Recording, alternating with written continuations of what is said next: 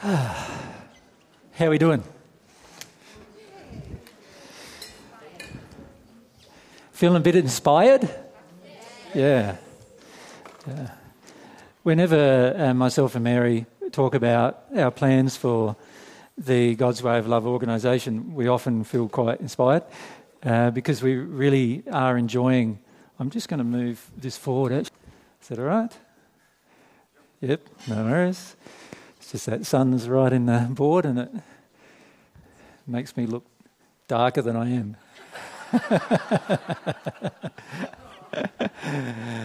Okay.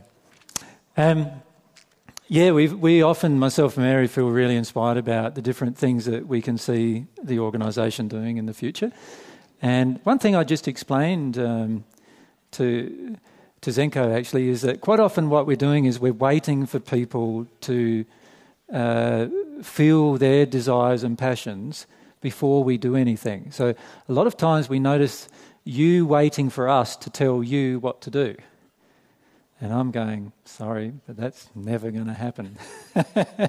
What's going to happen instead is for you to actually engage your desires and we notice those desires inside of you, and then we'll just come along and make some suggestions to you about different things. Now, that's how, in fact, almost every team leader has been appointed at this point. Almost every team leader has been appointed by us noticing their desires and passions, which are separate to God's way of love. Like, it's got nothing to do with God's way of love. They've just engaged their desires and passions, and we've noticed it, and then said, "Oh, would you mind leading that particular team?" And that's how every team leader has actually been appointed so far, by us noticing the person who we feel has the most passion and desire for that particular thing. Okay, so we finished our discussion so far we talked about the generalities of the two different types of things that we'll be doing in God's way of love, basically, which are, one is having benefit to individuals or organisations, and the other was having a benefit to the world. And remember, we said that we're going to focus our attention more specifically upon the areas that have a benefit to the world, rather than a benefit to an individual. But that doesn't mean we're not interested in the individual. We still want to help individuals, and we want to help individual organisations and so forth. But if it has a benefit to the whole world, then obviously that will take our higher priority. That's the goal. What I would like to talk about now is the specific things that are going on so far in each location as to what the potential is regarding creating learning centres in different locations. Now, remember, our definition of a learning centre is not really so much a learning centre. It's a focus on a bringing benefit to the world, and the learning centre. So a learning centre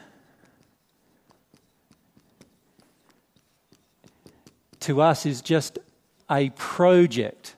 So it's actually a project that brings benefit to the world, that happens on somebody's property. Does that make sense to everyone? A project that brings benefit to the world that happens on somebody's property. So really, all of the things that bring benefit to the world are going to be, if we stop seeing them so much as learning centres and start seeing them as projects that we're engaging, of which one type of project is a learning centre.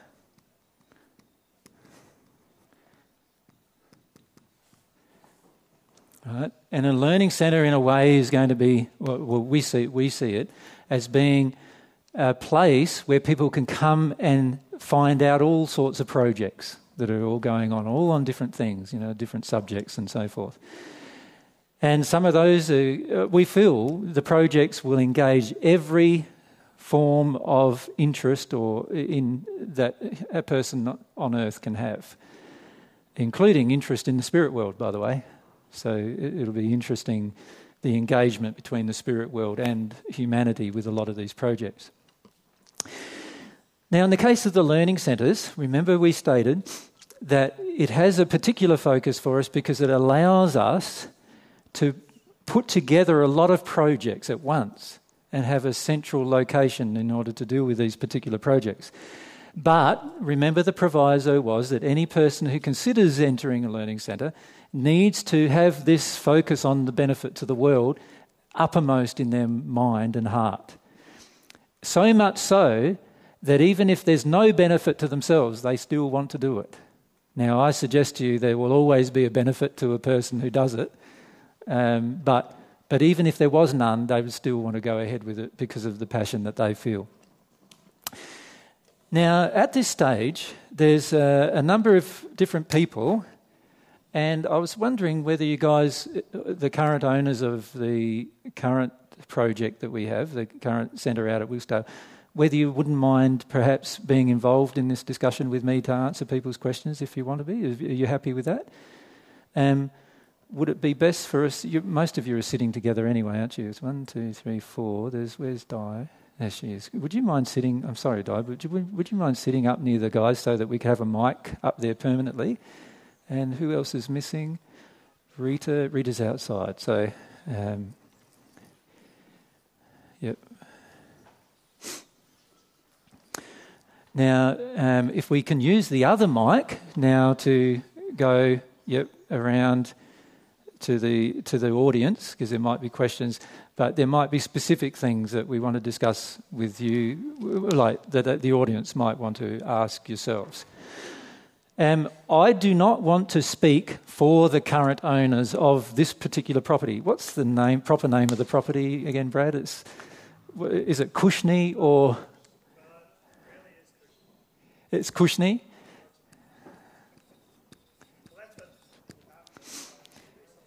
Yeah. So it's on the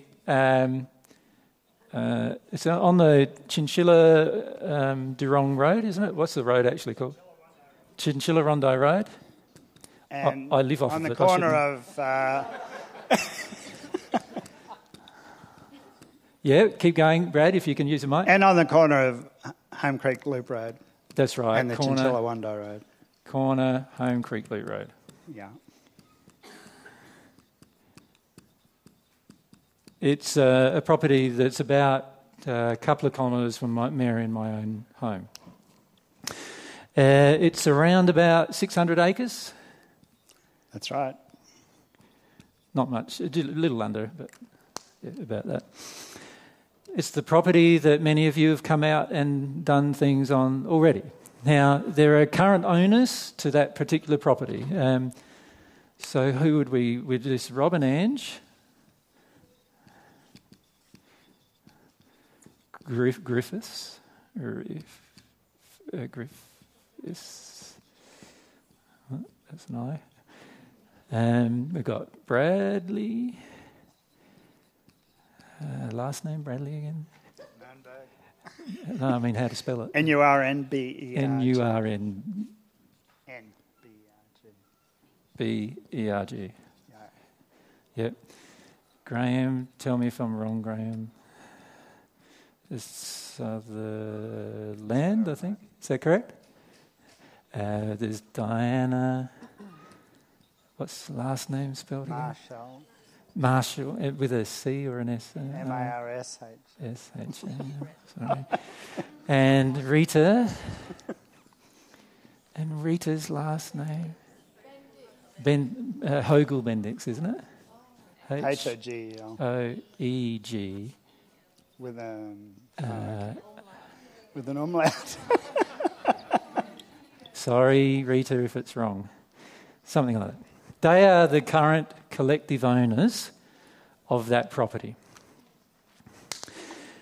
Now, I've had a discussion with a group of owners about this change. We had a discussion a few weeks ago talking about this particular change, and the change being their original intention was that they were going to donate the property to the God's Way of Love organisation if the God's Way of Love organisation received tax exemption status, which I've explained in our previous discussion that that's not the case. And also, the God's Way of Love organisation doesn't have the means to pay for the stamp duty or anything like that required. And also, we feel quite strongly that the owners of the property, that this new arrangement is a much better arrangement than the old arrangement anyway, where the owners of the property retain ownership. Now, what we've done is we've had a meeting together, and the owners have decided who they want to be on the title of the property. Does that make sense? And they're going through this process together now in their own negotiations and talks with each other. They're going through the process of who wishes to be on the title for that particular property, this particular property. As my understanding currently goes, and please correct me, you guys, if I'm wrong, all of the current owners have a passion and desire to benefit the world with the property. Isn't that basically the case? So all of them have agreed that they would love to see the property be a learning centre. Does that make sense? Now, that being the case, I've suggested to them that they make an agreement with each other towards that end. Because of there being a number of different owners, they have the additional complexity of what if one of those owners disagrees. And what they've got to do is work out what they want to do with those kind of disagreements. And so I've made some recommendations, which I've noticed you sent me, Ange, a few days ago. So an example of an agreement between each other, and it looks fairly good to me. I haven't looked at it in major detail at this point. But what they were attempting to do is ensure that even if one of the current owners disagree, that the property remains a learning centre rather than gets something else done with it. And that's something they are sorting out between themselves. So what I've suggested for them to do is to sort that issue out, and when all of them are in agreement, they choose who is on the title of the property. They determine who is the person that's going to deal with the God's Way of Love organisation, the representative, if you like, of the owners. And once they do that, we can enter into the project of a learning centre that benefits the world on that particular property. Does that make sense? Now, I expect that'll take just maybe a few more weeks at the most. And I think each of you seem to be pretty, from my discussions with each of you, you seem to be pretty firm about what you want, and I feel that's wonderful. Now, the key is, and the reason why I haven't discussed it with all of you before this time is because I wanted the owners of the property to make sure that it's their own feelings that they're feeling and not yours about the property. Does that make sense? They own the property, and so therefore they have the right to determine what happens to it. And so I wanted to not present anything about this to the rest of all of you until they were quite firm in their own mind and heart about what they wanted to do. Does everyone get that? But at this stage, could I say some things generally? And again, if you wish to correct me, just let me know. At this stage, the feeling amongst the group of owners is they do dearly want the property to be a property that benefits the world and therefore a learning centre project. Now, how the form of that takes on is a little bit dependent upon other matters which at the moment I cannot discuss with you, unfortunately. In other words, there are other things afoot that will affect how we use this property in the future, and those particular issues are under the decision of a few different people, and I need to wait for them to decide what they want to do before we actually decide how this property will be used. For that reason, we've decided at this stage to put any building on this property, on hold for a short period of time. Does that make sense? We were going to put a manager's quarters on the property, and the owners were going to do that, basically, or some of the owners were going to do that. But at this stage, we've decided just to put that on hold for a short period of time until we know some of the additional facts that we need to put together. Now, I don't even want to intimate what those additional things are at this stage, because I would like the other people involved in those things to be free to make their own choices without your emotional projection. But could I say that there is the potential for a larger property to be involved in a learning centre project in our area, and we're just sort of waiting for the decisions of different people to work out what's going to happen with those particular additions. Is there any questions you would like to ask? Bear in mind that I cannot answer the questions associated with these other possible developments. I'm just indicating to you there are other possible developments. Does that make sense? Because it's important to me that the people involved in those developments are left free to make their own choices and decisions without any projection from any of us to force them into any decisions. Is there any questions you'd like to ask the owners, or fire away, Graham? I have a question that might just clarify for me and for others maybe about our relationship with God's way of love. Yep. I've noticed there's a number of people around the place that are somewhat itinerant but are looking for places to store stuff. You know, they might be wanting to store seeds or whatever, camping gear or something like that. And it had occurred to me that on the property there's a really good spot where Brad's shed was. Brad's just told me the shed's been removed now. Yep. And that it might be a good spot to put containers where people that, as individuals, wish to store stuff that might be useful after earth changes or before or something, so that people can be a little bit more flexible in the way they move around. So how would we go about, like, if that's an idea from an owner? Yep. Now, obviously, I have to run it by God's way of love. Yep. So how would that process work? I'm making a suggestion. Yep. So where does it go from here? Right. I would start looking at, okay, what do we want to do with that area of the property? Is the first thing.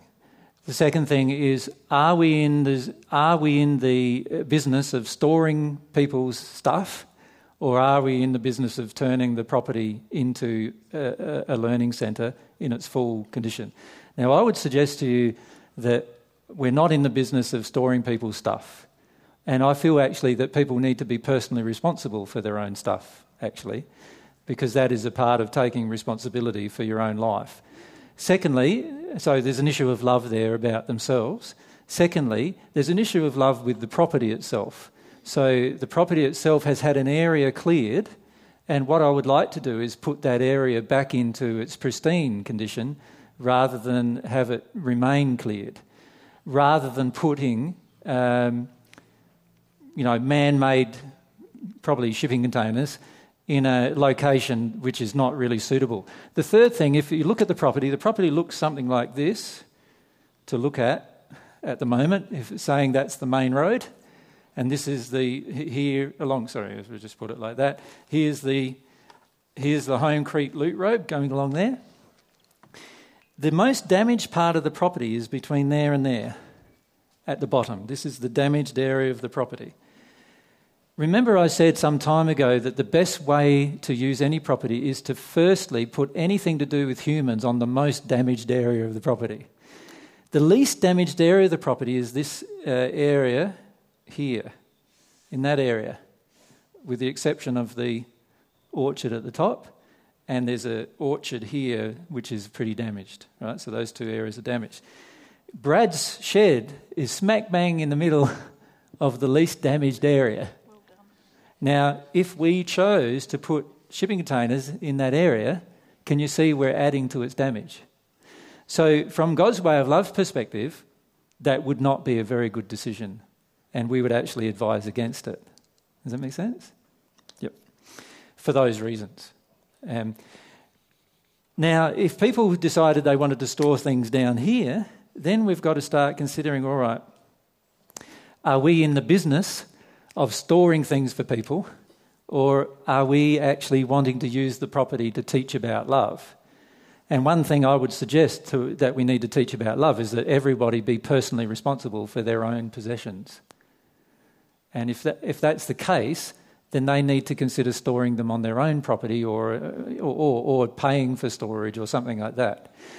Now, there may be the case for specific particular things to be stored there depending on their long-term benefit to the property, not to the person.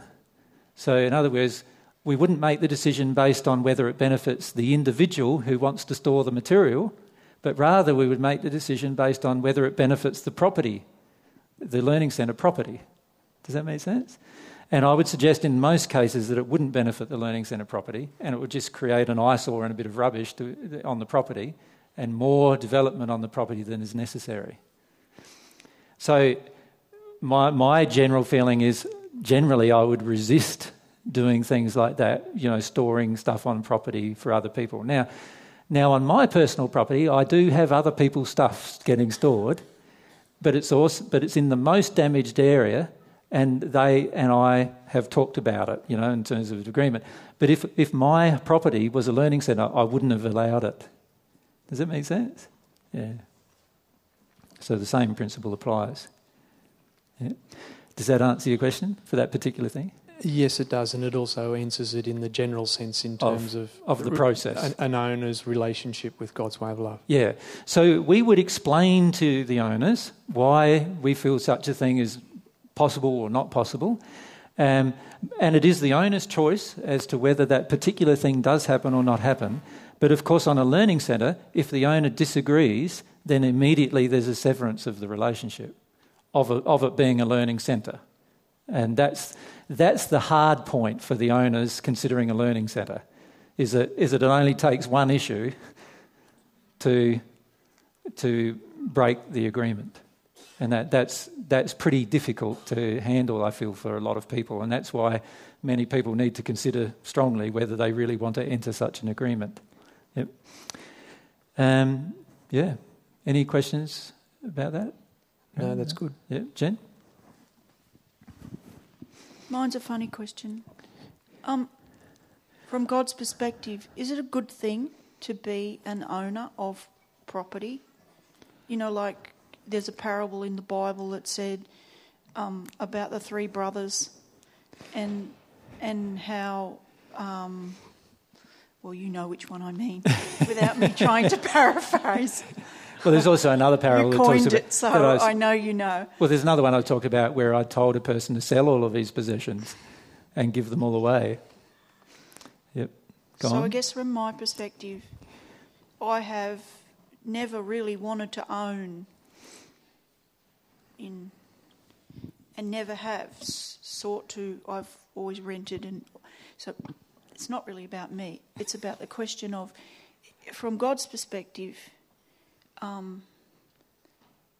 is it a good thing to be an owner of property and then to use it wisely in the service of others? How does that sit with all of this? Yeah, I understand the question. Like I said, all owners are really caretakers. So that's all we are. Because we only ever have a property for a short period of time, don't we? How many of you have owned a property for 80 years? Nobody. Have any of you owned a property for 60 years? 50 years? My family has owned it for 100 years, yeah? So, but that's a family. How about yourself individually? How old are you now? Family. Do you want to even answer? Don't want to answer that question. So can you see that even owning something for 100 years is pretty amazing, isn't it? Do we really own it? We're just really a caretaker of it for 100 years, that's all. And so in the end, we are really, Jen, just caretakers. Right? So let's write that down.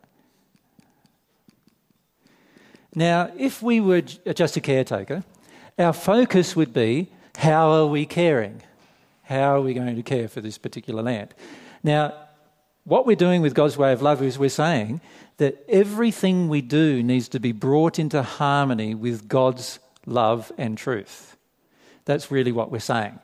Now, I suggest to you that a caretaker who's really sincere about caretaking for land would probably have exactly the same goal and ideal, in that they want to take care of it the way God would intend for them to take care of it. Now, unfortunately, on the planet, that's pretty rare. Most of us have very selfish motivations for owning property and very selfish motivations on our property. right down to comfort. We sacrifice animals, birds and other living creatures for the sake of our comfort. And we just have so many unloving emotions towards the property that we're not really caretakers. You could call us, what would you call us? Maybe destroyers would be the best word. I'm a destroyer of my property. Like, I'm not the owner of my property, I'm the destroyer of my property. And it's not even mine, let's face it. So my suggestion is, firstly, we need to change our own mentality. However, I would love to be a caretaker of lots of properties because I know my own intentions, and my own intentions for every property is good. Like they're based on world intentions, benefiting the world and all those things. So I wouldn't mind being the caretaker of hundreds or even thousands of properties if I had the resources at my disposal to do such a thing. Does that make sense? And I wouldn't feel afraid of such responsibility because I know what my intentions are. Does that make sense? So it really gets down to the intentions of the caretaker. Or, if we change the name, the intentions of the owner. If you own for an intention to prove your worth, to have control, to address your fears and to satisfy the addictions in your fears and so forth, then I suggest to you that you're not owning for the right reasons. If you own for the purpose of bringing the property of which you're a caretaker now into harmony with God's love and truth, now we have some really good intentions. And it really gets down to the intention, doesn't it? And it doesn't matter what name you put on it. What matters is the intention of the individual. Yeah, what's coming from their heart. And a lot of people can say they're passionate about bringing benefit to the world, but the reality is many times their own actions prove that that's not the case. Right? So just because we state an intention, it doesn't actually mean that we have one that's loving. And this is what we need to consider in all of these arrangements. Now, it's going to be difficult for caretakers or the owners of a potential learning centre project in the sense that they're almost giving up all sense of ownership, although they have all the responsibilities associated with an owner. And that's pretty confronting, you see. Whoever is on the title of that property, under the current law, has the full responsibility for that property, full responsibility legally for what happens on the property. There's a lot of responsibility in all of that. And the owners are basically taking that responsibility while at the same time gifting the property to the world, which is a pretty loving, I feel, and an amazing thing that they consider. I don't know about you, but I feel that's a pretty amazing thing to consider. And for this reason, I have a lot of respect for each of these owners because of their intention and because of what I can feel is in their heart about the world. And I feel a lot of respect for them, and that is the reason why I have private conversations with them before I have a public conversation with you, because it's so important to me that the decision is coming from their heart with regard to the property. But as you can see, Graham would have liked to put some shipping containers up there maybe for people to store stuff, and my response to that was, yeah, I don't feel that's a loving process. And then, unfortunately, because it's a learning centre, or potentially one, it hasn't entered this agreement yet, but it's potentially a learning centre, if Graham said, but I want to go ahead with that, I would say, well, we don't have a learning centre. A lot of you will feel that's quite harsh, wouldn't you? But that's not what I feel. Yeah.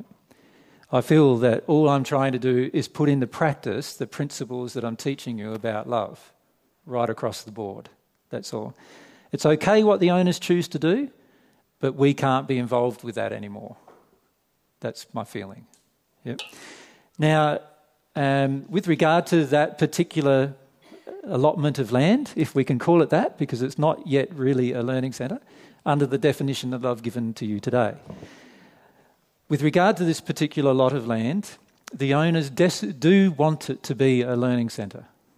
And as I've said to you, there are some additional factors that may come into play as to how we use the land. And for that reason, we've decided to, for a short period of time, suspend development of any buildings on the land until we know what other options we have available. And we're hoping to resolve that within a few months or so. Does that make sense to everyone? Yep. Okay. So any other questions about that particular land? No? That's pretty easy. Nina, right up the back there. Where's that other travelling mic? Yep. Thanks.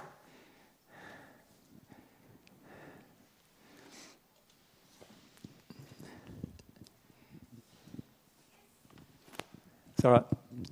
I guess the delay. Just the example that you gave with Graham, that one person out of the majority doesn't agree with it being a learning centre, that the whole thing gets scrapped. I'm struggling with that somehow. No. What I said was this. What they're doing between themselves as owners is making an agreement that looks after the fact that if one person doesn't want it to be a learning centre, that particular issue is addressed without it stopping being a learning centre. Okay. So they are making a personal agreement between themselves. It has nothing to do with God's way of love. It's a personal agreement that they are constructing between each other, which determines what will happen if one of them disagree. Does that make sense? Because there's more than one owner. Yeah. You see, if it was only one owner, the owner either agrees or disagrees. But if there's 5 owners or 6 owners, then one of them might disagree and the other 5 might all agree. What do you do under those circumstances? They as owners need to decide that. That's none of my business. Does that make sense? That makes more sense to me, yes. Now, what they're doing between themselves, because they all have a desire for the property to be of benefit to the world, they're making an agreement between each other that one owner can't disagree and then change the course of the whole thing. Does that make sense? That answers my question, yes. But that is up to them as owners. It has nothing to do with me, and all I've been involved with was that I advised them to make that agreement. Does that make sense? Because if they don't make that agreement, one owner can change the course of everybody's life, particularly if some of them are, putting money in and building things there that they hope to live in and so forth, then it's going to be very difficult if one of them can just change the course of all of that. Yep. No, that answers my question. Thank you. But it is an interesting question in that if you are a collective owner of a property, then there would need to be an agreement between the owners before the owners entered into an agreement with God's way of love. And that makes sense, doesn't it? Obviously, the owners need to all be on the same page, at least at the outset, and they also need to have some kind of process in which to resolve any internal conflicts they have as owners, so that it doesn't affect the property and what happens on the property. I feel that the dynamic that you're describing there has really useful implications for a whole host of different situations. Of course. Is it okay to share some of the suggestions you've given to the group? What I've suggested to the group of owners is that once they have an agreement in place, that they make that agreement public. And what I feel that will do is it will help anybody who wants to assist doing things on the property. It will help anybody to have some confidence in the process. Does that make sense? Now, once that agreement is public, you'll have an idea of the type of agreement they've made and how it addresses and deals with conflict within the group of owners. Yep.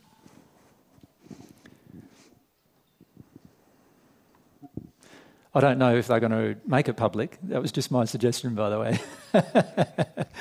So don't assume that they're going to make it public. It's just a suggestion that I've given. Yep.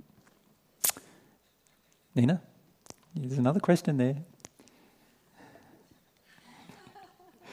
You can ask it. I don't know it was so much a question, but I just see it as potentially a wonderful example of how to work as a group and resolve differences. So I'm really excited as to what comes out of that, because I've seen that a lot of projects with really high ideals fail on that one point. Yes. And I think that to be able to negotiate that through that in an example and loving way is going to be just a really exciting thing to to see. Yes, I feel so too. I feel that if we have the focus of benefit to the world, even if a person disagrees with myself personally, there should still be some connection with the ideal of having a benefit to the world. Does that make sense? And while my and your definition of what's benefit to the world may be different, even if I had to withdraw my support for a particular property being a learning centre, I do not see why a group of persons who desire it to be a learning centre would not still proceed with their desires. Can you see? Now, in the case of many projects that have happened on the planet that have had, like you said, good intentions at the start, unfortunately, the good intentions did not include changing their emotions in order to become more loving. Right? And this is what obviously we're teaching. The God's Way of Love organisation is all about understanding and becoming more loving and helping people become more loving in practical situations.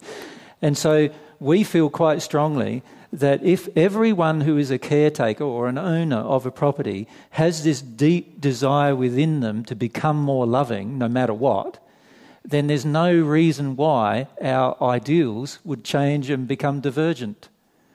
I can't see why they would not remain directly in harmony with each other, because we all have that same passionate desire. Does that? Yeah. Yep.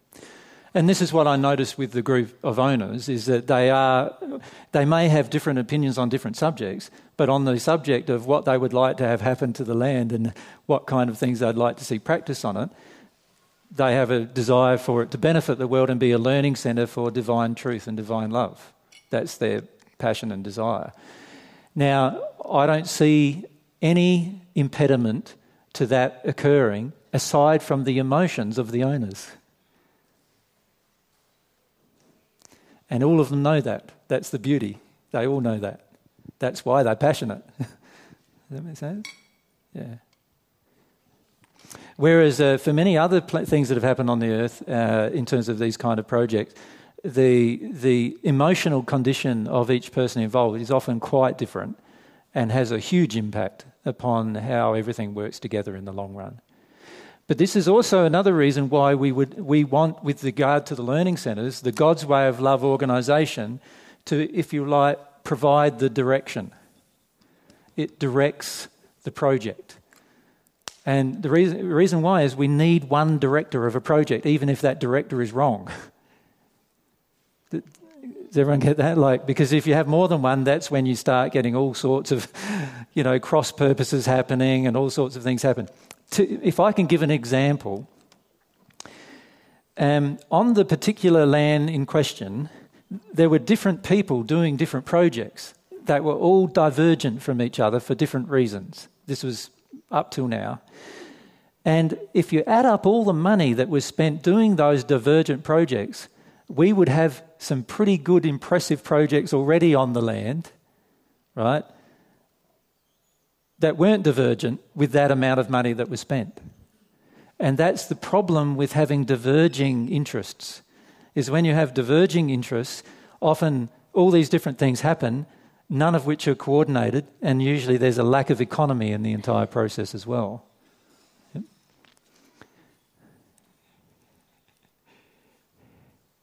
For me, what I find so exciting, I'm so excited about this conversation, is just that love is what's guiding the whole thing, and you've spent a great deal of time with us helping us understand what love would do from God's perspective. Yep. And I'm just hugely excited by that. Yeah.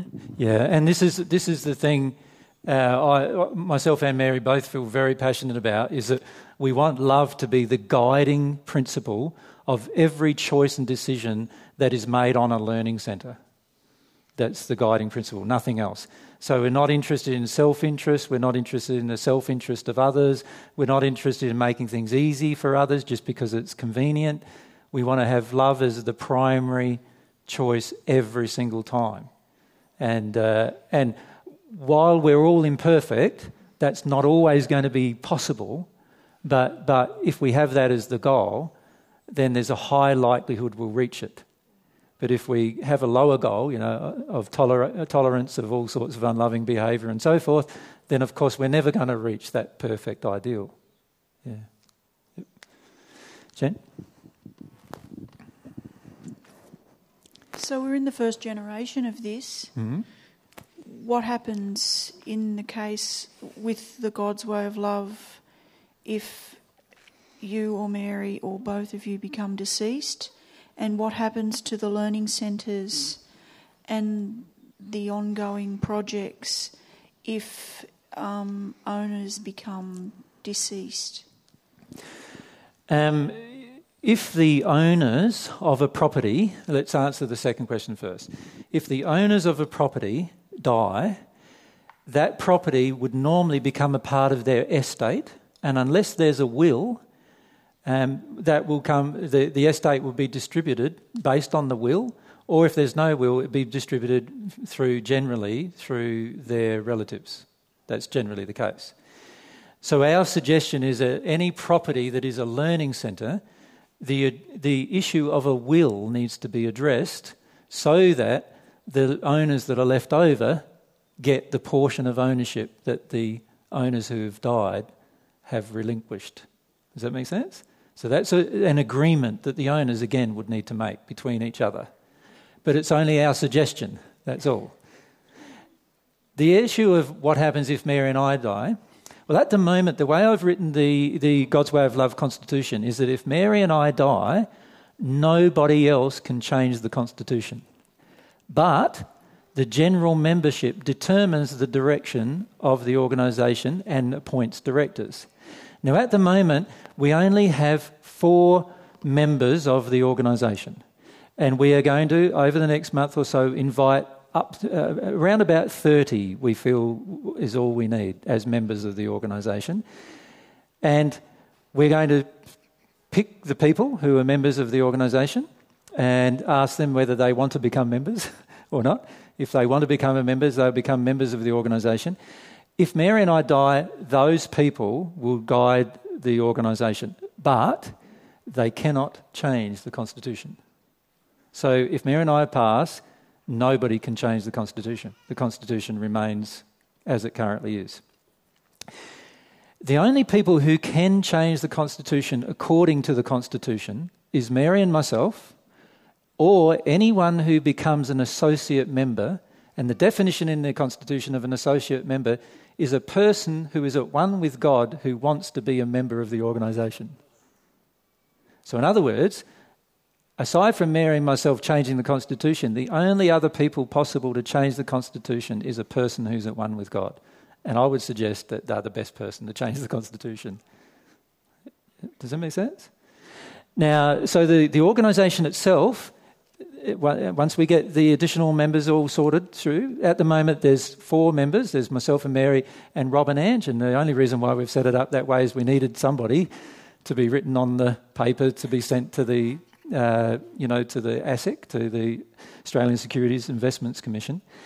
But what we want to do is invite a general membership of around 30, and those members will determine what happens to the organisation, and they will also appoint directors of the organisation.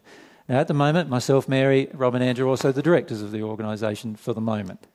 And that will remain until such a time as the members get together and we start appointing other people. Yep. So the way we've designed the organisation is that you cannot change the Constitution unless you're have a sufficient amount of love to change the Constitution, or you're Mary or myself. Basically, that's the only people that can change the Constitution. And we've left it as Mary and myself, even though we're not yet in that condition, because somebody had to be able to change the Constitution at this point. If we have a mic down here, if we can bring that one down, yeah, that'd be good.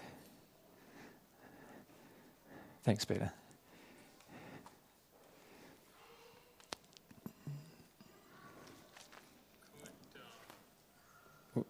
Could any changes to the Constitution be channelled?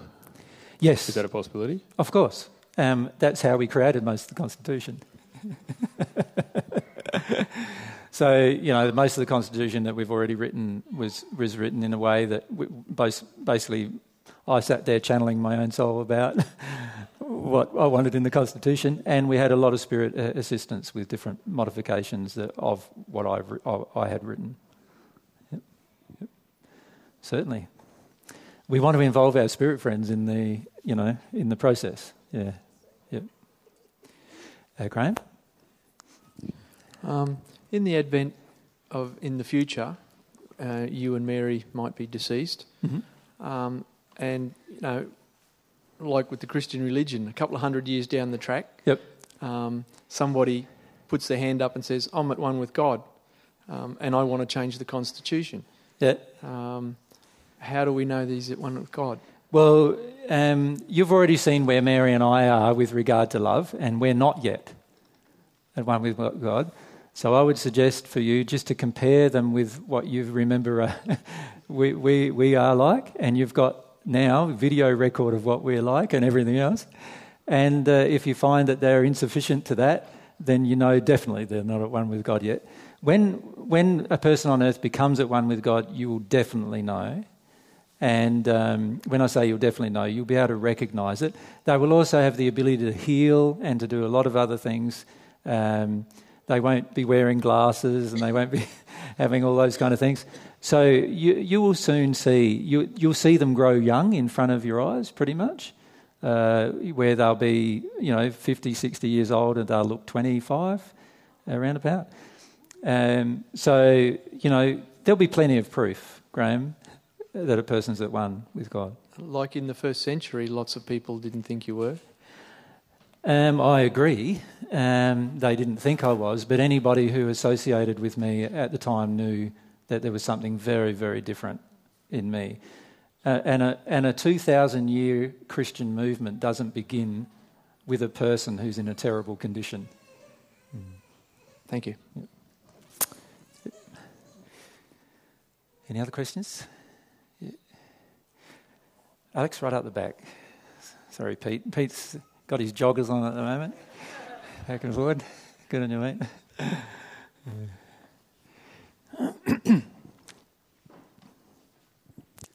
Hi, I love your shirt, by the way. Thank you, mate. It reminds me of Rhinestone Cowboy.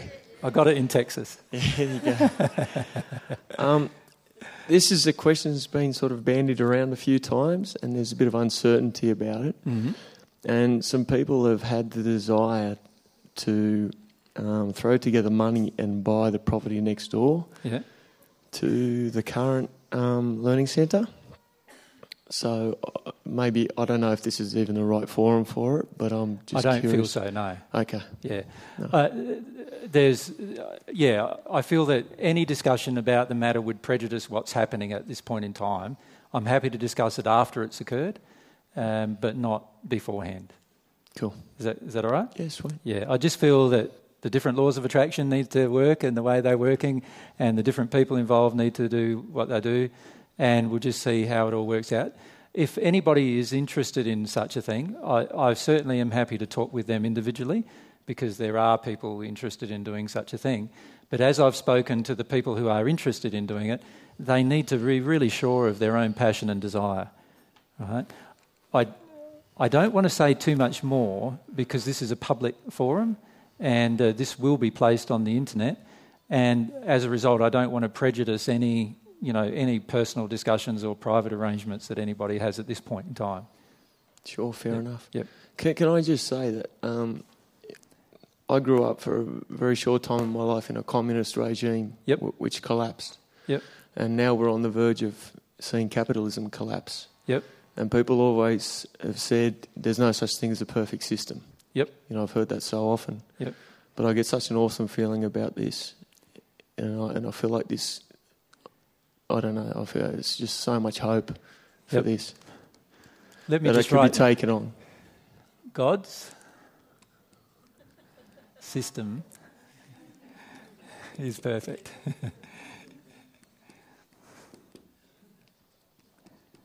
Yeah. When we discover God's system, we'll see that. So what we need to do as a human race is to discover God's system, and then we'll have discovered a perfect system of government. And I feel the potential of that happening on the earth in the hearts of people initially is where it has to begin, is already underway. Like I feel that's already underway.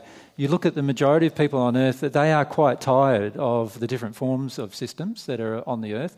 And they're also, many of them are quite tired with their own life looking after the system that they currently are in. So, there will be changes that occur coming up, and perhaps even more rapidly, may occur at the same time as Earth changes, or perhaps even before. The economy at the moment's not looking very bright, and as a result, some collapse might occur before we see Earth changes actually occur. But God's system is perfect, and all we need to do is discover God's system and then put it into practice. And that's what I called in the first century, like I said in the first century, that I was establishing God's kingdom in heaven, and our hope is to establish God's kingdom on earth. But it has to happen with the cooperation of every individual. That's the issue. Yep. But there is definitely forms of government that we can engage, and this is one of the roles of God's Way of Love, I hope, in the future, is to advise governments how to change to become more loving and in more harmony with God's system. And eventually we'll get some brave enough country to actually implement God's system completely. Yeah. Imagine that. You have one country implementing God's system completely. Australia. It doesn't worry me which country it is. It's interesting, though, the emotions involved. Australia. There are some emotions there. You see, a lot of times we even have ownership to the country that we came from. We have this inner nationalistic pride. And my suggestion is, if you have it within you, to try to eradicate it from you, because in the end we are all world citizens, and we live on an earth that is so integral to our survival that unless we understand we are all world citizens, we're going to create a lot of these issues of inter-country rivalry or nationalism. Yeah. And I understand that many of us have grown up with that from the time we were babies, this nationalistic pride. And it is a very damaging emotion to development of love on the planet. Mm. Yep. Okay, any other questions about the Kushney property that you might like to ask? Or ask the owners if you wish to ask them directly. No? Jen, you got another one? That's all right. It's okay, you don't need to be embarrassed. This is a really hard question for me to ask. In the beginning, in the birth of the property, I had lots of feelings that I felt were from the celestials about the guidance of the property, and a lot of that has changed for me, and I've lost heart. Mm-hmm. What happens for a person who comes onto the property and it's a learning centre, any learning centre, and I get feelings, and you don't know whether, I didn't know at the time whether that was pure, I still really don't. You get a feeling about stuff that's bigger and beyond, what you know. And you go to try and communicate that. And you have how many owners? 5 owners? Yep, well, back then 4, was it, when you were doing that? Yeah, 4. Yep. And at that time, I didn't have anything else except the powers of anger, which weren't powerful at all. It diminishes your capability to be able to communicate. Yeah, and your credibility. Yes, in a rational way. Yep. There's 2 parts to this question. What do you do in that circumstance when you have, I guess this was underlying the previous question I asked about the difference between just a normal citizen, which I feel I am, and an owner. Yep. Is there a difference in God's perspective? And if you are a person who comes onto the property who gets these prevailing feelings about, like, where... Do you understand already what my question is? Yep. Where does it lie? Can I go ahead and answer it? That'd be good. There is a large difference between a normal citizen and an owner. And you know what the big difference is? The law of attraction. Well, no, the owner has had enough passion to put their life on the line to purchase the property, whereas the normal citizen hasn't. And there's a big difference between those two things. These owners they've got their own funds, some of which are quite limited now, but they've put their own money into the property because of their passion. So that there is a larger sense of love for the property in them than there is in many of the average persons who will come to the property. Can you see the difference? But I had love when I started there. No, I was suggesting you didn't. No. You would never have gotten angry if you had love when you started there. You see? See, what happened was you started noticing things happening on the property, some of which you felt condemnation towards. Agreed? Yes. But you didn't recognise the one truth, and that is they were the owners of the property and they had the right to do whatever they wanted based on law. They had the right to do whatever they wanted to the property. But isn't there a greater cause here when you call it a learning centre, or at that stage it was called a sanctuary? Isn't there Of course there's a greater cause, but if the emotions of the owners are that they don't want to follow that greater cause, and at the time some of the owners certainly did not want to follow the greater cause, they had a self-interest involved, and I suggest to you now the group of owners don't have that self-interest involved. But because they didn't have a greater cause emotion going on within themselves, they felt they had the right to do what they wanted to the property, and the reality is, as far as they were concerned by law, they had more of a right to do it than you did. Agreed? Because you didn't own it. And when you then get angry with an owner, when you have no investment in the property whatsoever, aside from an emotion, then you are demonstrating a fact that you do not understand one basic principle, and that is they had enough desire to purchase it, whereas you did not. Right? And that in itself gives them certainly more right to decide what to do than you do. Now, I'm not saying that if they were in harmony with love, with God's love in particular, that they would not have chosen to do certain things. I do believe that if they were in harmony with love, they would have chosen to do very different things. I had a discussion with those group of owners before they bought the property about what I recommended they did, and they did not do those things. And that's okay. That's their choice because they owned it. I have no right to do anything other than make a recommendation. Do you understand? That's why I'm not angry with them. But you are. And there's an issue there, you see? The issue is a lack of love in yourself. You're the one who's angry with them. So there's an issue of a lack of love within yourself. See, I can feel it. I'm really glad I had the courage to ask you the question. It's a very good question. Because I can feel the anger. I can feel it. Yep. Coming up, I'm going to go. That's okay. That's okay. There was a second part of the question, though. Can you remind me of it? Yes, there was a second part in that there was a certain vision for the property at that particular time, be it pure or impure. Well, yes, the answer to that is the vision was my own, not theirs. If it was theirs, what would have been our collective vision would now have already occurred.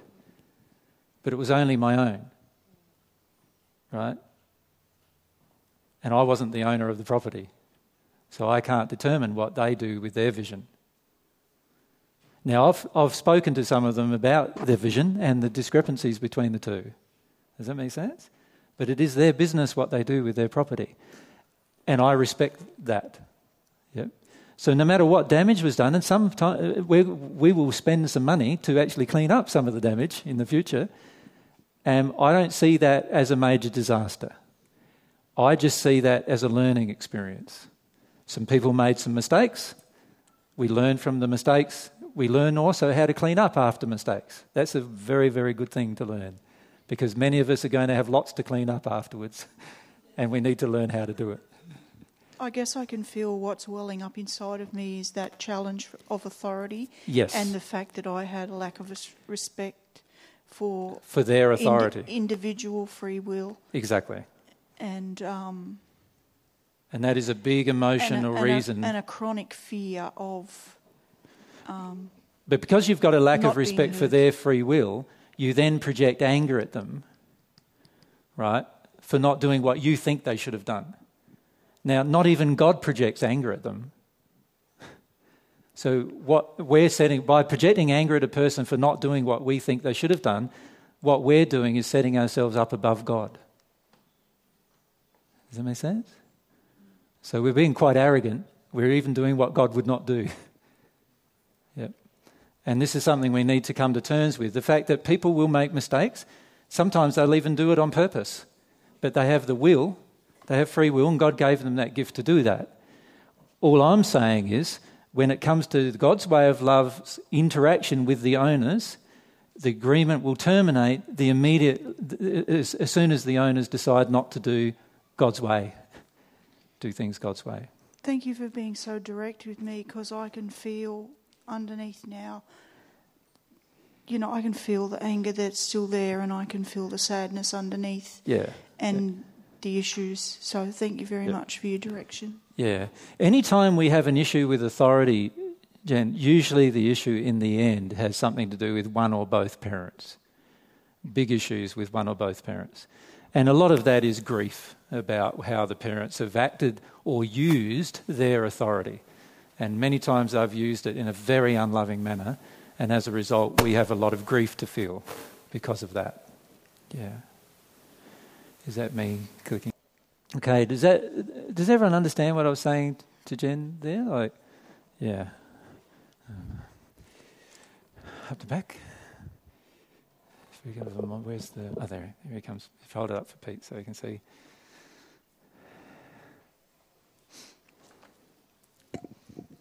Thanks, Peter, for running around for us, mate. I just have a question. It's kind of a little bit off topic, but it was... Sorry, I'm really, really nervous, so I hate asking questions. Yeah. Fire away. It was just about how you said that that you'd know if someone's at one with God, they'll become physically really beautiful. But I've seen really attractive people that are really quite mean and don't seem full of love, and then I see quite unattractive people and they're really kind of nice. Yeah. So I don't understand how that happens. Physical beauty isn't the only sign of somebody at one with God. So we need to look at everything. Remember I said that I'd have a relationship with God, that you'd feel their love coming from them. You would also feel, you'd see their physical appearance and see that it's without blemish. You would also see, though, that they are acting in a manner that's without blemish in terms of love, right? They care about people. They're compassionate, understanding, kind. They're just equal in all of their dealings. They don't get angry. They don't get upset. But they're emotional. They have emotional connection. All of those different things all add up. So don't just look at one thing and go, oh, that means that they're at one with love. It's not like that. There's lots of different things. And all you're doing is bringing up one of them and focusing on that rather than looking at the whole picture. So with physical beauty, is it kind of like the pick of the drawer, whether you get good genes or...? Well, no. How many 90-year-olds have you found really beautiful physically? Not many. Okay. And what about 150-year-olds? Have you found many of them very beautiful? I haven't found any of them at all. Oh, okay. So what I'm suggesting to you, even if it takes 150 years of waiting, right, the person who's at one with God at 150 years old will still be 25. They'll still look 25. They'll still probably act lower than 25, actually. and they will also be loving, and they'll be able to heal. They'll be able to do all these other things too. So if it takes that long for you to work it out, that's all right. The Constitution just doesn't change for 150 years. And the Constitution's already pretty good. Right. So So, say if there's like a supermodel and then there's me, it doesn't necessarily mean that they have like a better soul condition. Definitely not. Okay. What matters is when the supermodel's 150 and you're 150, we'll see the difference then. Okay? Okay. Thanks, AJ. Sorry, where was that coming from? There was someone who said AJ. Who said AJ? Oh, thanks. Sorry. Okay, any other questions? No? Okay, so that's what's happening with that particular property. There's nothing more I can basically tell you because once the owners have worked out their agreement, then we can proceed. Yep. My feelings are quite strong at the moment because I can feel the desires of all of the owners are quite strong, that it's probably definitely going to become a learning centre agreement, and there's just a few things that need to be worked out between the owners should there be any disagreement. And I feel that's going to be worked out quite rapidly already. They're working on that and have been working on that for the last few weeks. Okay. Any questions? Any other questions about that? No? Okay. Let's move on then. The other area that you probably have started to hear about is down near Armidale.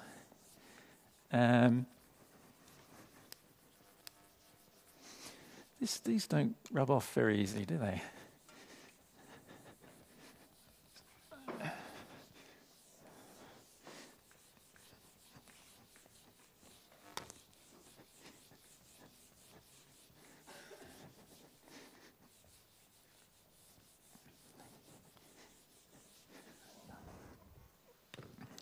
I might just change these.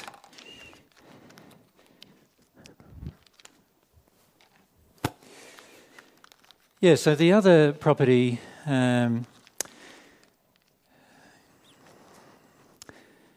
we were offered a property to become a learning centre down near Armidale. It's in the area called Kentucky, which is about 50 k's from Armidale and about the same distance from Tamworth in New South Wales. It's the high country, so it's around at about 1,000 metres above sea level, and sometimes quite cold.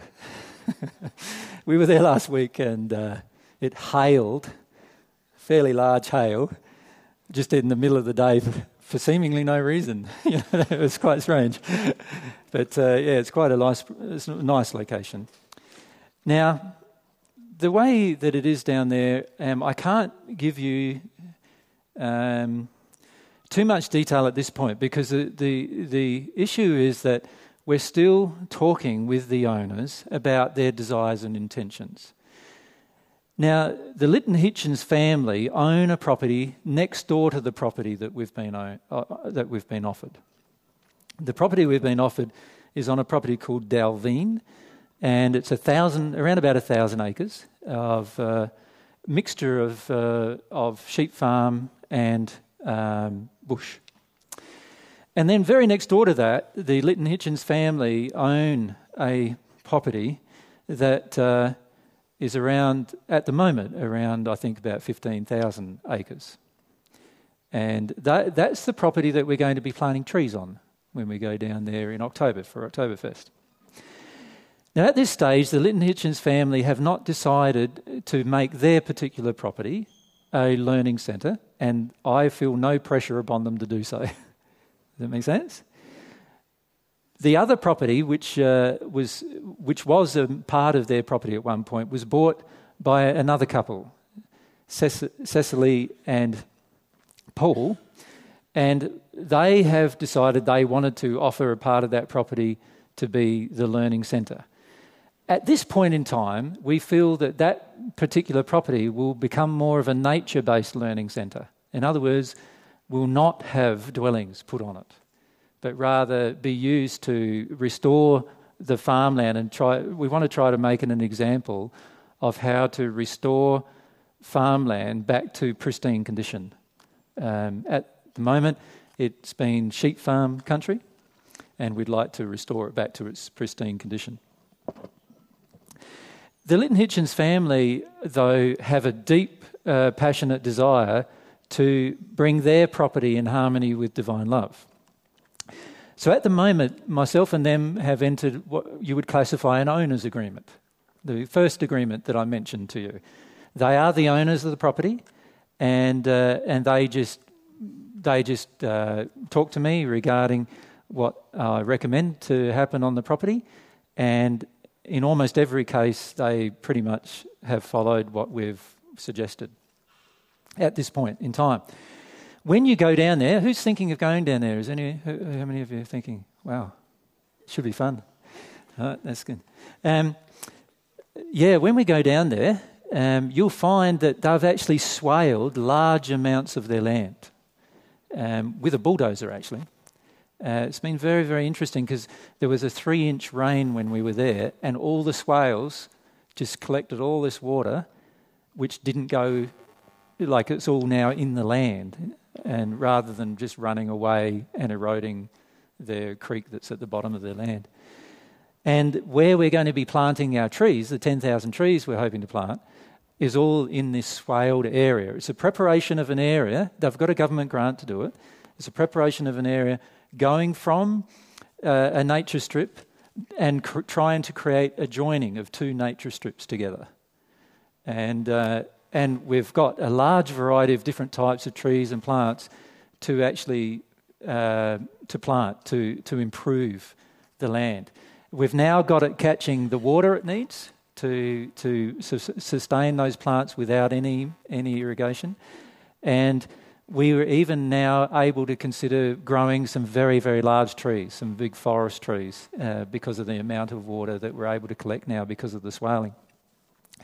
So it's really looking quite good. When we were down there, every time we go down there, actually, we get quite enthusiastic because the guys down there, the Lytton Hitchens family is very keen on doing the things to make things change, and almost every suggestion we make, they're very rapidly implementing it. And as a result, we do feel that this property and the adjoining property will, be sort of like a hive of activity or a centre of activity in New South Wales in the future. And the guys are very keen for that to occur. So while they may not yet or may not enter a learning centre agreement with us, we certainly have in place what you'd call the first agreement, the owner's agreement, and it's working really, really well.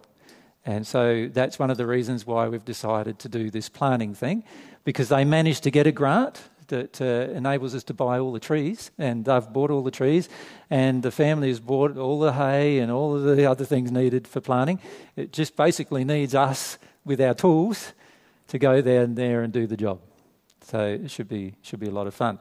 One of the things they have also decided to do, which has been very interesting too, is, and it's something that I want to talk about at all learning centres, what we're hoping to do is to get every learning centre almost fully self-sufficient in every way.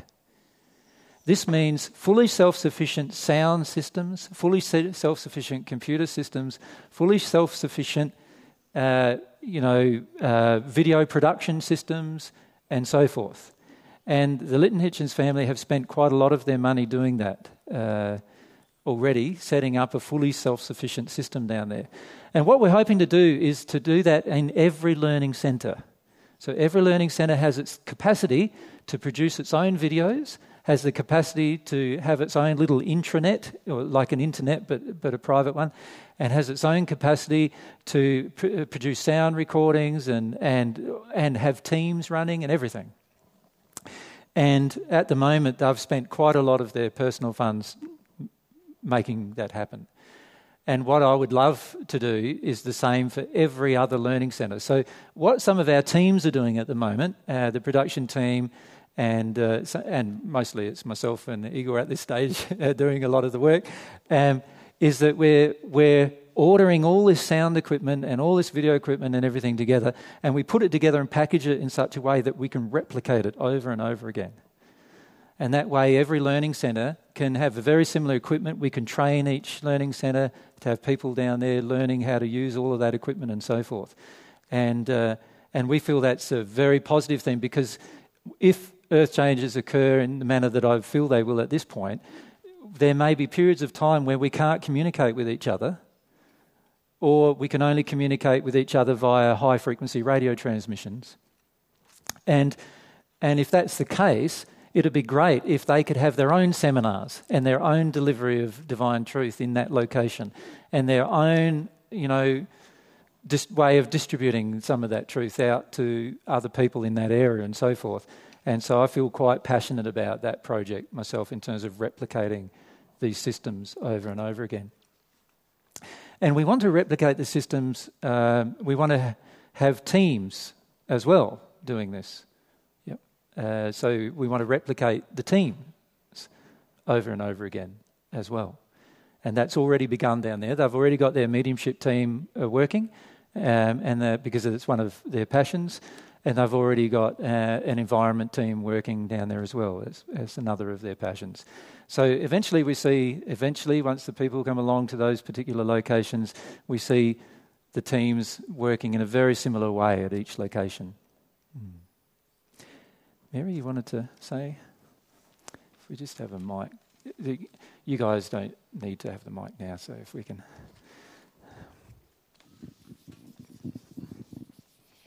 Dylan, it was just about that point about the teams. Yep. Just that something that we've spoken about and something that our spirit friends have spoken about in terms of teams. Teams are not... Yep. I meant to say to you in the break, I just wanted to, yeah.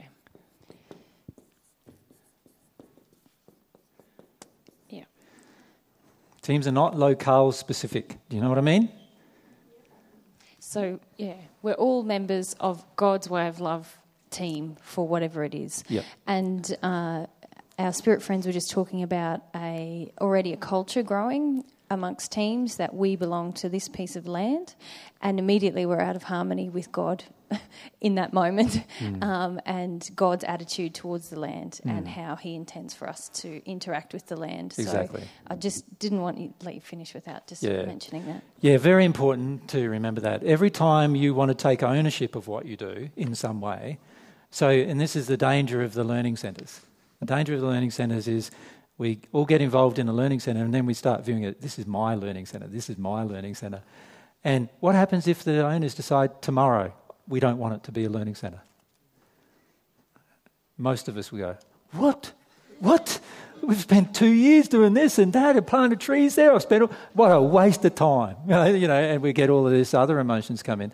When if we just have this feeling inside of ourselves of we want to give a gift to the earth, a gift to humanity, if we have that focus, then it won't matter to us so much as to where that focus is put in terms of different locations. So we actually want the teams, the teams actually we feel are God's Way of Love teams, the organisation's teams, to help us do specific things. This, for a brand new set of markers, isn't very good. So we have God's Way of Love teams, and they belong to the God's Way of Love organisation, which is not location specific. In other words, we want to do things to the whole world, not just to one particular area of the world. Gary, just behind you. Yeah, with that, there's some people from one from Sweden and some from Italy have joined the construction team. That's correct. And so that's all over the world, really. Yeah. And some from Melbourne as well. Yep.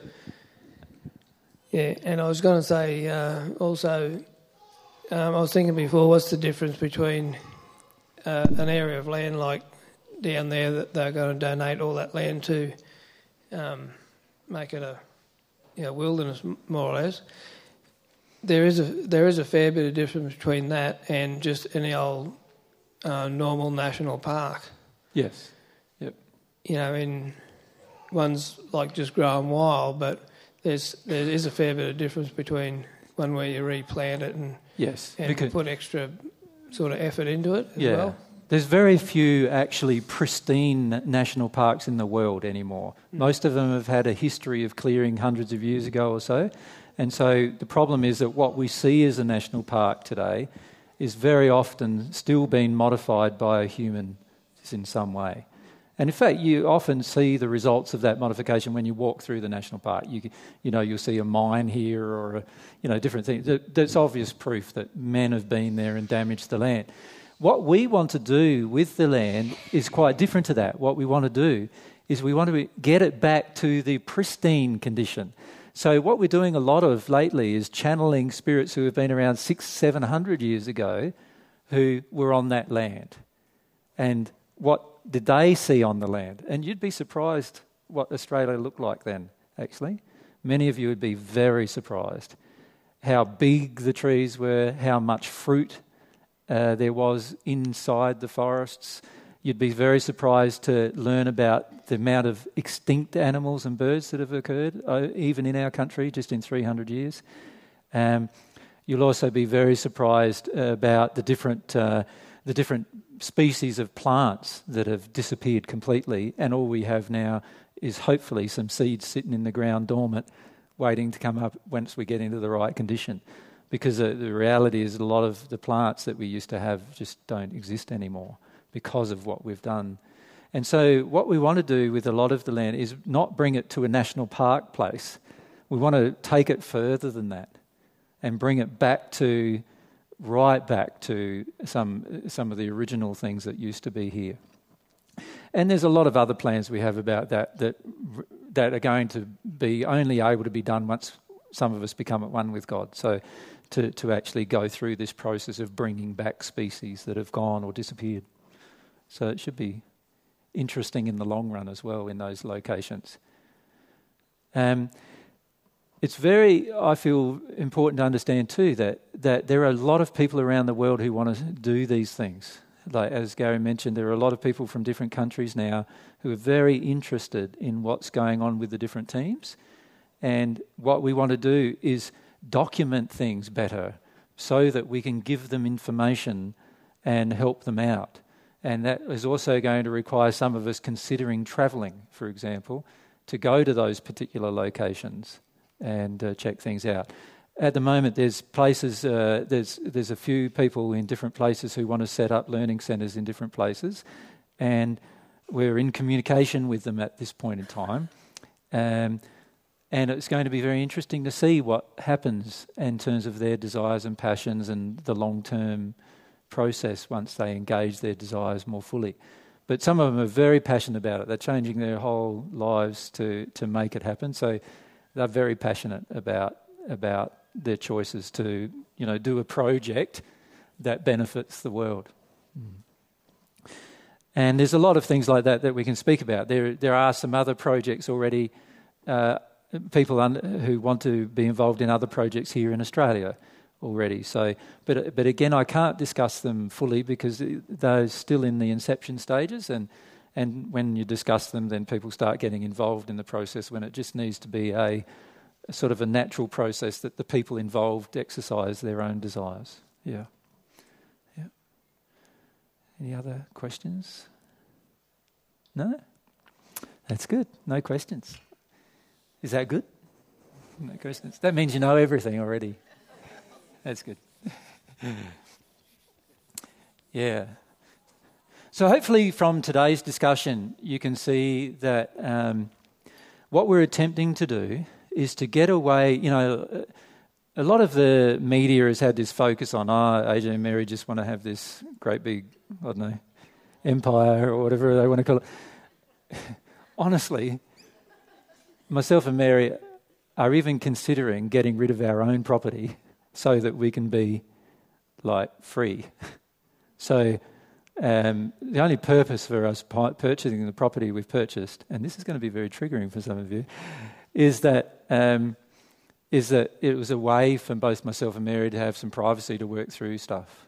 That's our primary purpose. We do not feel in the end that we will actually own a property. What we feel we would like to be doing is travelling from learning centre to learning centre, and there be a little place for us on each learning centre that we can stay in while we're there. And then we just, when we've exhausted each person in the learning centre, we just move on to the next one. Daily trips, aren't you? Daily trips, yeah. And like for us, that's sort of our ideal lifestyle. We don't want to actually own anything. What we would like to do, though, is help everyone who wants to caretake and do all these other things and be involved in the whole process of learning about love, to be really involved in that process. So that's our underlying passionate desire. So this is why we really like the idea of not ever being an owner of something. Like of, when we say owner, not having to take ownership of these properties. Because we also feel that it engages the true free will of the individual as to what they want to do. And we feel that it's a very, very positive thing to do. Yeah. So we're looking forward to implementing the changes that we made. I've got to first write them up, of course, but once we put them down on paper so that you can see them, it'll become a part of the Constitution, which we'll register with ASIC, and that's not happening yet because I haven't done them yet. But as I said, the current Constitution allows us to do these things anyway. So it should be good implementing a lot of these different things. And I feel many of you will feel quite enthusiastic about even turning your own properties into becoming more in harmony with love. And we've even considered doing things like having like an owners meeting where anybody who owns or caretakes property, so that's pretty much anybody because you all rent something, I suppose, can come along and we can discuss principles of love with regard to the property in terms of how to make the property more loving, how to look after it more lovingly and so forth. So we're looking forward to that process. It's one of our very many passions, so don't expect that it's going to be something that happens every day. But we're just hoping that we can do that over the coming months in particular, because we do feel that we would like to have some locations that are going to be like examples to the world, do you know what I mean? To demonstrate and prove the effectiveness of God's truth on the planet. You see, there's been no real scientific evidence or proof about things to do with the soul, because nobody's really understood on the earth. Nobody on earth understands the soul yet, really. And because nobody on earth understands the soul, there's been no scientific processes involved to discover the relationships of what happens with the soul with a specific emotion, and what happens to the environment, what happens to the family relationship, and so forth, and what happens to the human body when the soul has that emotion. There's been no scientific process to see the correlations. And what we feel quite strongly is that we'd love to see this process of investigation of these scientific correlations between the soul itself and the effects that it produces based on the different emotions and different conditions that it has. And we feel that the learning centres in particular are going to be one way where there'll be a sort of a concentration of effort in that regard to actually demonstrate those particular truths.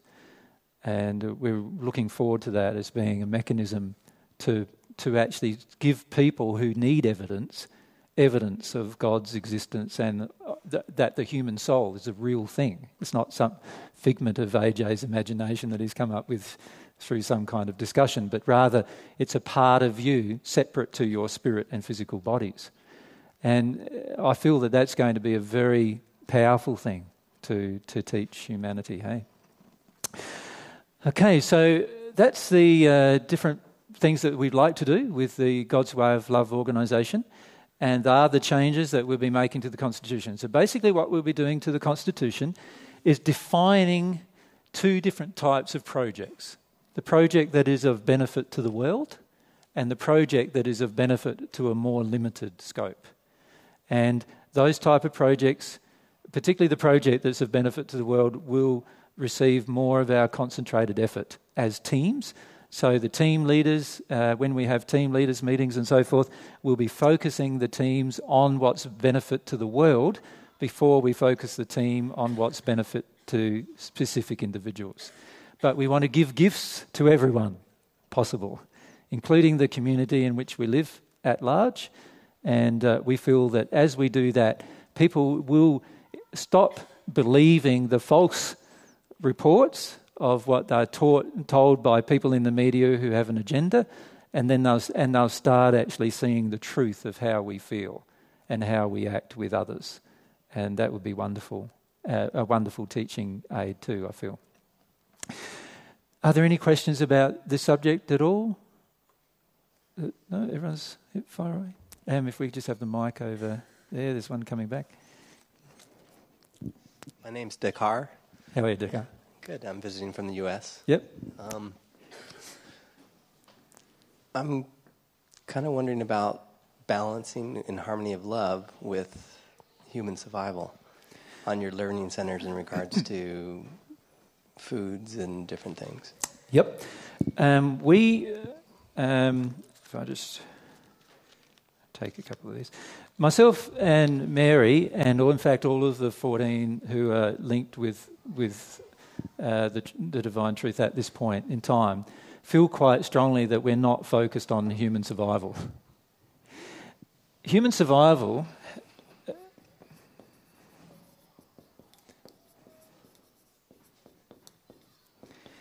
has an assumption, which is a fear-based assumption,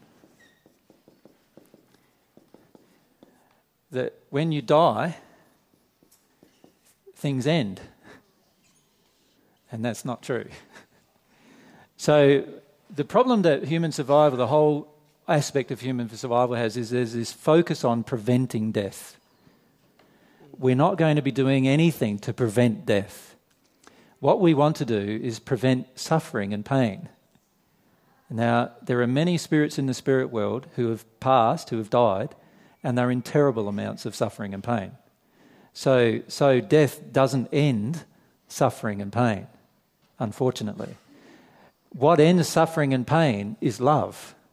So we're not focused on the human survival. We're focused on this aspect of love and bringing love into everything. Now, when you bring love into everything, there is a higher potential of survival. That's automatic. So in other words, if I love my environment has a higher potential to create what I need to survive. If I hate my environment or resent my environment or I attack my environment or I use my environment, I'm degrading my environment, now the environment has a lower potential to support my survival. Right?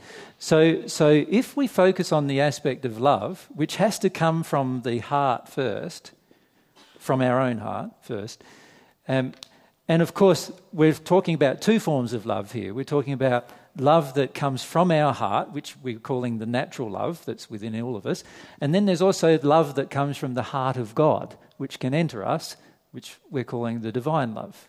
So if we focus on those two forms of love, then human survival becomes a complete non-issue. And instead of us being fear-driven about survival, we are now love-driven because we're just going to love no matter what we do and where we arrive and where we go. And the irony of doing it that way is that we have a greater scope to survive. We are going to survive better if we love. The issue I feel the earth faces is that on earth there is this temptation to see love and survival as two almost opposites. And in fact, to a degree, sometimes the Darwinistic theories of life have affected this kind of discussion, in the sense that there is this idea of the survival of the fittest, and that seems to be very, very different to love.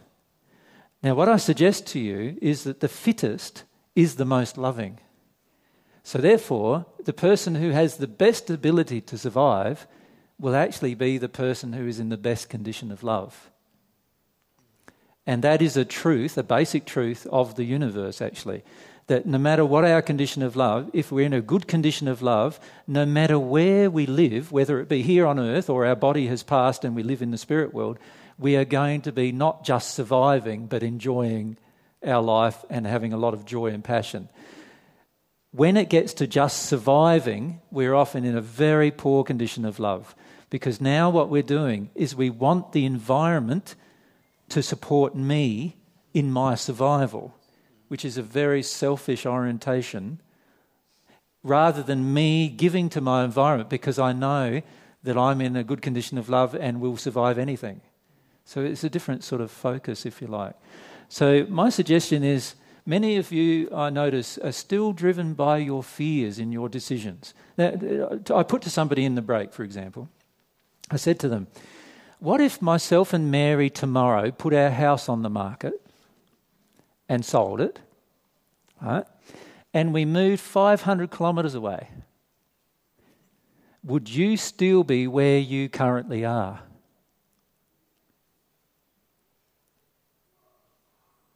Now, I put to you that if you wouldn't still be where you currently are, then you've got to question how much you really wanted to be there. Can you see that? Right? Now, some of you have made a choice to come to this location because you feel that a learning centre will be in this location, and I agree with you. I do feel a learning centre will be in this location. But if the learning centre wasn't in this location, would you still have chosen to be here? It's a good question, isn't it? Right? And this is why some of the media attack in the manner they do, because they can see that perhaps many of you wouldn't be here. You'd be somewhere else. And my suggestion is to think about that, because if you're really passionate about choosing a location, it won't be dependent on where anybody else is or lives or anything like that. It'll be where you want to be. And you'll have the freedom to move as well. So you know that I can visit anybody anywhere in the world. So why would I worry about where in the world they are compared to where in the world I am? I wouldn't, would I? It's only fear that drives a lot of those kind of decisions in the end. Now, some of you have moved because you have a passionate desire to share in the learning centre experience, and I think that's a more positive thing to do. Right? That certainly is a positive thing to do. And some of it might be temporary, in the sense that some of you may find that you learn a heap of things and then you decide you want to go out and create it with a whole group of people who know nothing about divine truth at this point. So some of you may decide you're going to go to Africa, some of you may decide you're going to go to Russia, some of you may decide to go to Vietnam, some of you may decide to go all over the world to create what's being created here in the same manner that's being created here, from a position of love. And I think that'll be fantastic. And when we catch up with each other, which we're certain to do because of the law of attraction, it'll be wonderful to catch up and tell the different stories of what happened in these different locations. I feel we have a great opportunity over the coming months to learn a lot as individuals, but we also have a great opportunity to not become attached to where we are, but rather to view ourselves as world citizens who can go forth into the world and display the light, which is the love that's within us, to any person, whether they attack us or not. Yeah? And that is the most wonderful thing I could think of accomplishing as a group. So if we can see what's going on here more as a temporary learning experience than a permanent situation, and if we can look at our fears that we have, particularly our survival fears, if we can look at those fears and go, yeah, these survival fears are really the opposite. They're based on death. They're based on our fear of death. And they're really the opposite to love. And if we can stop looking at survival and start looking at love, and then start looking at desire and all those other things connected with love, all of us will not only survive, but we will flourish. We'll enjoy the process that we're going through. Some of you are not enjoying the process because you're making choices and decisions that you don't really want to do, that you don't really want to make. And I put to you, why are you doing such things? Like, you're better off living for 8 months on the coast and loving it than you are living for the next 25 years near here and hating the whole experience. Aren't you? Like, isn't it better? You pass in the spirit world totally happy. You think, yeah, I lived in this awesome place down there on the sunny coast. And, sure, the earth changes came, but I knew they were coming. But I was pretty happy with living there. That's where I enjoyed my life. And you pass in the spirit world in a place of desire. you can live out here and actually be in a place of hating it the entire time, your soul condition going down as you get more and more fear and anger about where you're living, just because that bloody AJ said to me, that everything would be safe, and wasn't safe at all. Look, the water came anyway and washed my house away anyway and all my stuff, and it wasn't safe at all. And yeah, sure, AJ was fine, but I wasn't. That's the whole point. And so, then it goes through this whole process. We go through this whole process of going, nothing's like what I was told. And then we start complaining. And all the while our soul condition getting worse and worse and worse. And then we pass into the spirit world. You're not going to pass into a place of desire. You're going to just pass in a place of complaint, right? Anger, rage. Do you think that's going to be very nice? Definitely not. And who's going to surround you? All the other people in the same place, all with anger, rage, complaint. Yet, quite often when we're a complainer on earth, it's pretty good because we can go up to a person who accepts complaint, and we tell them all our complaints and they just go, right? And then we go away and we go, oh, that feels better. I got all those complaints off my chest. Well, the problem is in the spirit world, who's you're going to walk up to? Another complainer. And they're not going to listen to your complaints and you're not going to listen to their complaints, and none of you are going to get your emotions satisfied that way. And how's that going to feel? Not very good, right?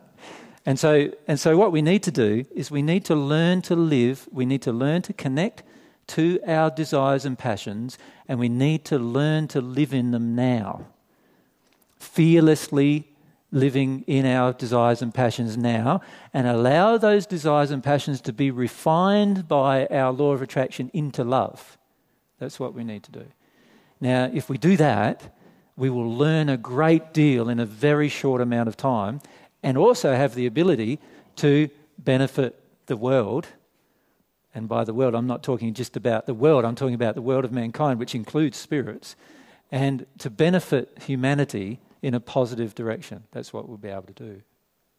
And I feel that would be a wonderful outcome. If you're only here because you came here because you're afraid of where you're currently living, right, or were living, then I suggest to you that fear still resides within you. And that fear, God's law of attraction, is very, very clever, You don't get away with things with the law of attraction. You can't manipulate events in order to avoid situations. If the fear is within you, it will guaranteed create events to trigger the fear. And if you haven't dealt with the fear of survival, guess what's going to happen? You are going to be very challenged with survival until you deal with that fear, whether you live in Kingaroy or on the sunny coast or in the middle of a fault line in the USA, on the west coast. And so my suggestion is to stop focusing on the human survival factor and focus on the love, because it's the love that's missing. If you think about all the New Age things and all the scientific things and all of the religious things and so forth, if you look at every walk of life, it's the love that's missing. And when love is present, it's just so engaging. But when love's missing, you're now basically back into the survival mode. So if we no longer worry about our survival, because no matter what happens, we are all going to survive, right? Whether your physical body survives or not, you are still going to survive. And if we stop worrying about survival and we start focusing on the real issue, and the real issue is my soul becoming more loving? That's the real issue. Compare yourself with a year ago. Have you become more loving? Have you become more passionate? Have you become more desirous? What's happened? Now, if it's gone down the negative way and you don't feel as much passion, you feel less desire and so forth, then something has to change, because that's the issue. There's no point in doing something unless it's going to bring you further happiness. Now, temporary unhappiness is fine. I've got no problem with temporary unhappiness. Right? We all are going to have temporary unhappiness while we deal with our different emotions. Is that not true? However, unhappiness for one whole year, something's up. Or 2 years, or 3 years, or 5 years, something's up. We need to change something if it's doing that. And what I suggest we need to change is our focus off of survival and fear and into love and desire. And if you change your focus into love and desire and off of fear, you'll find all your fears get triggered and you'll release them, and then you'll live in a place where you're far more loving, and you'll compare yourself with a year ago and you go, wow, I have grown so much in this last year. I have changed so much in this last year, and it's all good. Right? Yippee. Myself and Mary often feel about this, as this subject. It's just like, to us, we feel that if you can focus on desire and love and always be open and humble to receiving the truth, you can live a passionate life that you enjoy right now the majority of the time. You will have tears to cry, yes. You will have shame to feel, yes. You will have fears to feel, yes. However, they will not take over your entire life for long periods.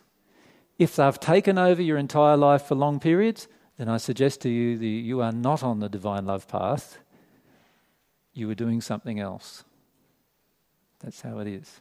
Does that make sense to everyone? Yeah. And that's why we created God's Way of Love organisation, because we wanted people to start having experiences rather than just talking about truth, to have experiences where they can see, wow, in that situation, I was pretty unloving. And wow, in that situation, see, often we do this. That person was pretty unloving in that situation, right? We see that quite clearly, right? That person, Christiana, you were so unloving in that situation. And while at this moment I'm projecting rage at poor Christiana, so who's being unloving? I am. So we need to bring the focus back on ourselves and really focus on that place of humility and love for ourselves and others. And the opportunities we have in the God's Way of Love organisation are to do that in a practical way and allow ourselves to see things that we might not normally see. And that's the main reason why we wanted the organisation to exist in the first place. So we hope that you'll enjoy the process of engaging in some of these changes. Some of you, we know, will probably want to be involved with your properties in terms of getting some advice and so forth in terms of how to bring it more lovingly, bring it into a place of more love. Some of you might consider even a learning centre type project. But bear in mind the differences between those two types of projects. The projects that benefit the world will have a far stronger focus from the God's Way of Love organisation perspective, will have a far stronger focus on maintaining love at all times on the project. Whereas when we engage with an owner or their business or with their property or whatever, and it's not a project that benefits the world, then we will have a far lower, if you like, requirement of the owner to follow advice and so forth. That's up to them whether they follow that advice or not. So that's the general outline of what I wanted to present today. So thanks for your time today. Can I tell you a bit about tomorrow, for those of you who want to come? Tomorrow, Cornelius and Isabella will be giving a talk tomorrow. They don't know how long it's going to take because by the time they've finished discussing everything, it might be 3 weeks later. But they're going to start tomorrow at least. And the subject of the talk is an overview of divine truth subject, and the subject of the talk is reasons for the 14 returning to earth. So they're going to discuss that from their perspective. So that should be interesting. And so you don't have to put up with my ugly mutt for another day tomorrow. You'll be able to put up with two other people's beautiful faces instead.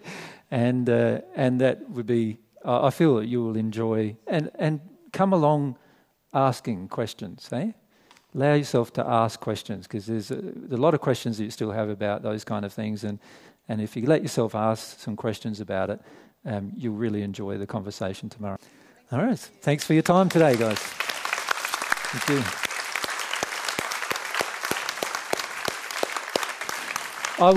I would also like to thank those people that are considering their properties as learning centres. I just feel that, as you can see from this discussion, the courage that they need to do so is quite high, and their trust is also quite high. And I think we need to just honour the fact that there's people who are in the world who are willing to put their own resources on the line for such projects, and I just would like to honour those people who are considering those things.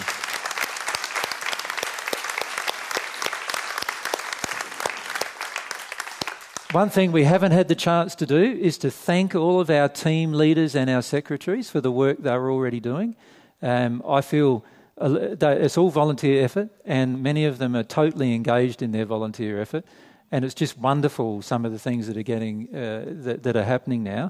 And we'd just like to thank all of those team leaders. And I know some of the team leaders are a little frustrated at the moment about getting things happening and so forth.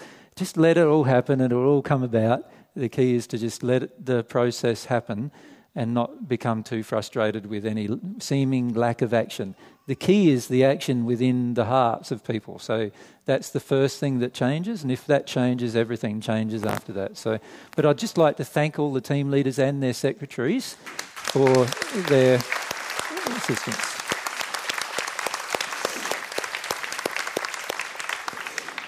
I would also like to thank Ange and Rob particularly. I know that they've had a bit of media attention and so forth. Sometimes they get a bit more media attention than myself and Mary do even. And I'd just like to thank them too for, like, there's a lot of things they've put on the line. So and their courage and the desire you guys have as well that I feel is quite evident in our dealings with each other. And we'd just like to, myself and Mary, just really like to thank you for your desire to be involved in it at that level. Yeah. Thanks, guys.